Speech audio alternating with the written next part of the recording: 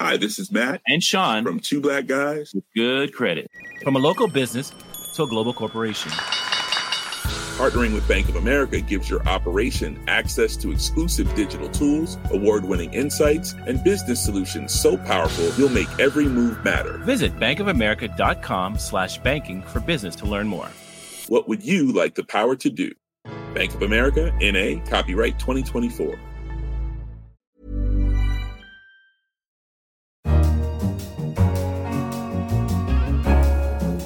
Hello and welcome to Babbage, the Economist Science and Technology podcast. I'm Tim Cross, science correspondent for the paper. This week, we get touchy-feely with glass, as one of the oldest materials in the world gets a makeover. The end product now that's used on many smartphones is less than a millimetre thick, and yet it can survive a drop, most times from quite a height. And we explore the perennial question of why you're attracted to the people you're attracted to. Could it be related to smell? And if not, might your parents have something to do with it? So there's a lot of evidence, weirdly, that humans are attracted to people that look like themselves. First up, though, is childbirth. Around 10% of pregnancies are complicated enough that mothers need a caesarean section. But these days, more and more mothers are choosing to have the surgery. In countries like Brazil, Italy or Iran, more than 40% of babies are delivered that way. But there's also an increasing body of research that suggests caesarean sections can pose problems for the newborn. My fellow science correspondent Matt Kaplan's writing a story on this. Hi, Matt. Hiya, Tim. How's it going? I'm good, thanks. So we said that C-sections might be harmful for the baby, but how specifically are they harmful? We know that children who are born via caesarean section are more likely to develop disorders like obesity, asthma, and allergies. And many researchers have speculated that that is because the bacteria in their guts is different from the bacteria found in the guts of children who are born via the normal birth canal rather than being lifted up through the belly. And that's been difficult to test because is it actually the caesarean section? Or is it, in fact, the fact that people are given antibiotics when they're given the caesarean section that's killing off the bugs in their guts and therefore throwing their bacterial colonies out of whack later on in life? And this new paper that you've been writing about, that's looking at the question of obesity specifically. Yeah, the researchers said, okay, look, there's a lot of things going on here. Let's narrow it down to one condition. Do animals, because you can't do this in women, if you ask a woman to have a caesarean section without antibiotics, you're going to run into trouble, ethics problems. So they decided to look at mice, and they said, look, if we have mice that are giving birth both naturally and via caesarean section, do we see mice that are born via caesarean section packing on more grams as they get older than mice that are born via natural childbirth? And so what did they find out? Mice that are born via caesarean section without antibiotics do end up obese. This was particularly notable in females, so her weight was up to 70% greater at 15 weeks of age than that of a female mouse that was born via a normal birth. Males were higher in weight too, it just wasn't quite as notable.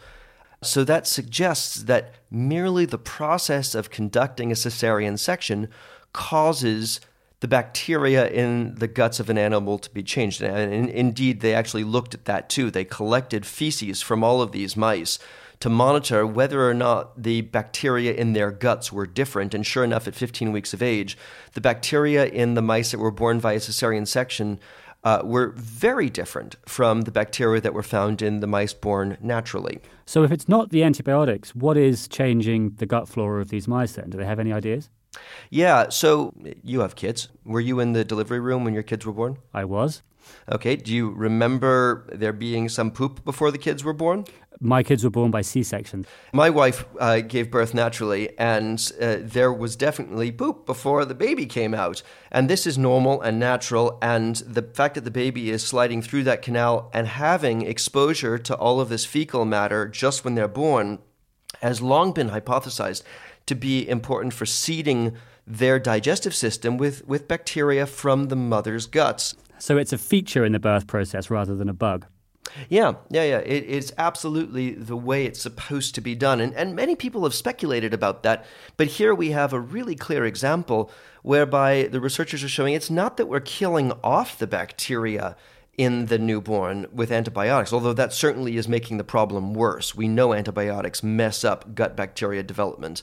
But the fact that the child is not getting that initial shot of bacteria from their mother looks like it is really problematic and potentially causing much of the obesity epidemic that we see in the world today.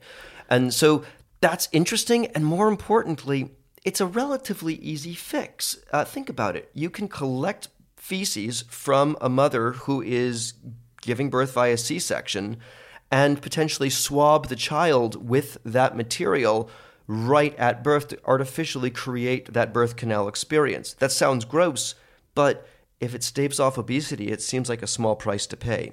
So, Matt, we should point out that this work was done in mice rather than people, and work that's done in mice often translates to humans, but not always. Do we know whether this is going to hold true in people? We don't, not yet, but this is an important point because Dr. Dominguez Bello, who is running most of this research, is currently running an experiment with human babies, some of whom have been born via natural birth and some of whom have been born via C-section, and collecting material from the birth canal tract in all the mothers, and then swabbing the mouths and noses of babies with it, and then monitoring them over years to see how their gut microbiota develops, and more importantly, whether they develop immune disorders like asthma, allergies, and also issues like obesity. And so while we don't have the data yet on humans, we're going to have it soon. And, mice aren't men, but we're going to have the data on this, and that's pretty cool. Sounds like something we should probably come back to. Thanks very much, Matt. My pleasure, Tim. Next up, the art of glass making.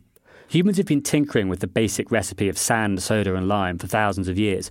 You can add lead if you want extra sparkle, or cobalt to tint your glass blue. But these days, it's not just the aesthetics that we're after.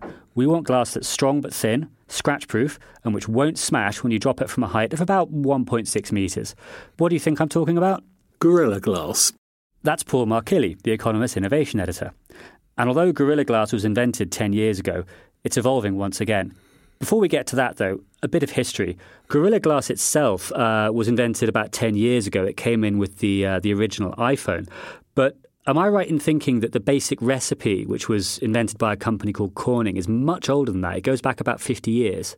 Yes, it does. It goes back to the 1960s and carried on for a few years after that because it was initially seen as a strong, lightweight glass for lots of industrial uses, including the automobile industry as a windscreen in cars. But it never really took off because weight saving then wasn't really a priority for car makers. And because it's called Gorilla Glass, people often focus on how strong it is. But one of the points is it has to be very thin, is that right? Not just to keep the weight down, but also because your smartphone, your touchscreen wouldn't work otherwise. In portable devices, yes, that's true. You do need to have a very thin glass for one of the techniques used to detect where your finger is. But it's also a consequence of the device makers, as we know, wanting skinnier and skinnier devices. So they want things smaller and they want things lighter. So the end product now that's used on many smartphones is less than a millimetre thick, and yet it can survive a drop, most times from quite a height. And how do you make glass that does that, that's thin and strong? Well, it's a combination of materials science and a few tricks of engineering. I mean, basically they melt up a certain composition of glass that's rather specialised, and then they pour that into a thing that looks like a big V-shaped trough, and it overflows either sides, meets at the bottom, fuses together, and becomes a very thin sheet falling vertically. And then that sheet is put through a chemical bath process in which atoms are exchanged within its structure, and that compresses it and makes it incredibly strong. So despite the name, though, and despite the strength and despite all the high-tech manufacturing that goes into it, phones still get broken. I've had kids break the screen on my phone, for instance, and they dropped it from much less than 1.6 metres up.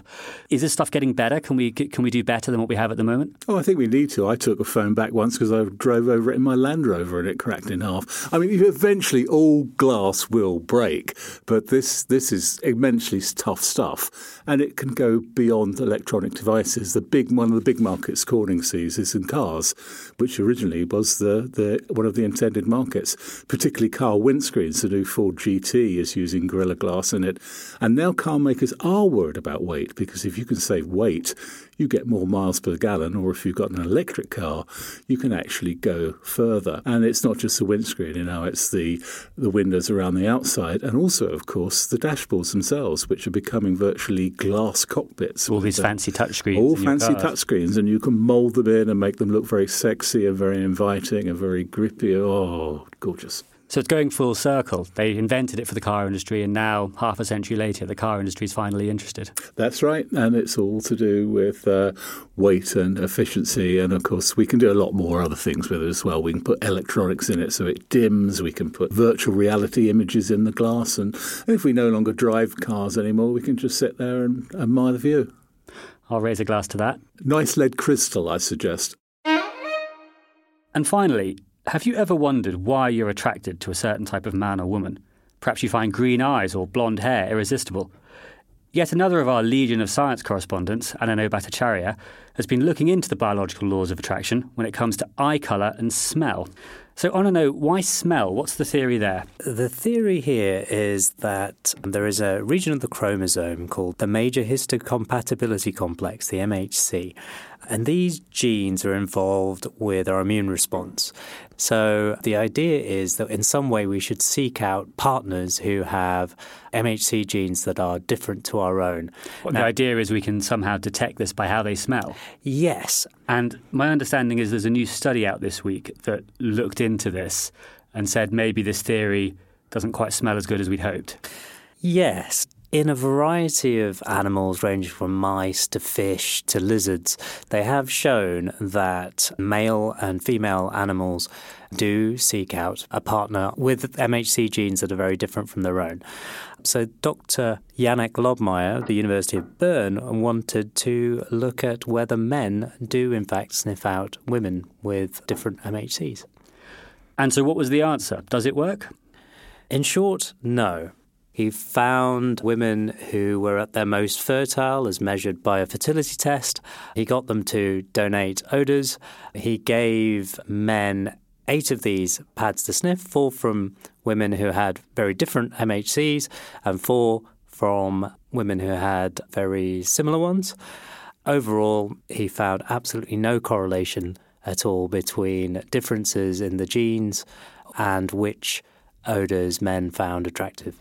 But there's quite an important nitpick with this study, isn't there? Because he was only looking at male mate choice, in other words, what men found attractive. And you might expect, given that women have to go to all the trouble of actually carrying the baby, they might be a bit pickier than men are. That's right. I mean, even the evidence on whether women are attracted to mates using odours in humans is a bit mixed. OK, so staying with the slightly creepy theme, we'll go from smell to whether it's all to do with your parents. This was another study that came out this same week looking at eye colour, specifically your parents' eye colour, and what that tells you about who you might be attracted to. So there's a lot of evidence, weirdly, that humans are attracted to people that look like themselves. But there are a few different theories as to why that might be. One hypothesis is that we tend to be attracted to the characteristics that we exhibit. Secondly, that we inherit our preferences from our parents, particularly those of the same sex as us. Because my dad was attracted to my mum, I would therefore be attracted to people who look a bit like my mum because I inherit that preference from my dad. Exactly. And then there's the last idea, which is it's called sexual imprinting. And this is that we pick up our preferences by viewing the parent of the sex that we find attractive. So a heterosexual man would pick up all of his cues about what he might find attractive from his mum. So this is the sort of Freudian angle. And so how did Dr. De Bruin sift between these theories? The difficulty in general is that for heterosexual men and women, it's very difficult to disentangle the hypothesis that we inherit our preferences from the hypothesis that suggests it's imprinting, because in both cases you end up being attracted to people with the characteristics of your opposite sex parent. So if I'm attracted to women like my mother, it's hard to tell whether that's because I inherited that preference from my dad or because I got my idea of what an attractive woman should look like from my mum. Yeah, that's right. So Dr. de Bruyn found a very clever way to disentangle that. What she did was she asked 300 men and women their eye colour, the eye colour of their partners and the eye colour of their parents. Half of those men and women were homosexual and the other half were heterosexual. So if the imprinting hypothesis is right, the idea is you would expect gay men to imprint on their fathers rather than their mothers. Yeah, exactly. Yeah. And did they? Well, when Dr. de Bruyn crunched the numbers, she found that it was a slam dunk for the imprinting hypothesis, which would mean, Tim, that your partner would have a similar eye colour to your mum. Is that true? Well, rather shamefully, I can't remember off the top of my head what colour my mum's eyes are. I think it's true. Presumably it also means that statistically your partner's got dark eyes. That doesn't really work. My mum had dark brown eyes like me, and my wife has very light bluish greyish eyes. So you're the exception to yep. the statistical rule. Indeed, yeah. So Freud was mostly right, but not always. It appears so. What a lovely thought to finish the programme on. Thanks, Anane. No problem, Tim. Thanks very much for having me on. Well, that's it for this week's Babbage. If you enjoyed the podcast, please share the love by rating us on whatever app you use to listen. I'm Tim Cross, and thanks very much for listening. In London, this is The Economist.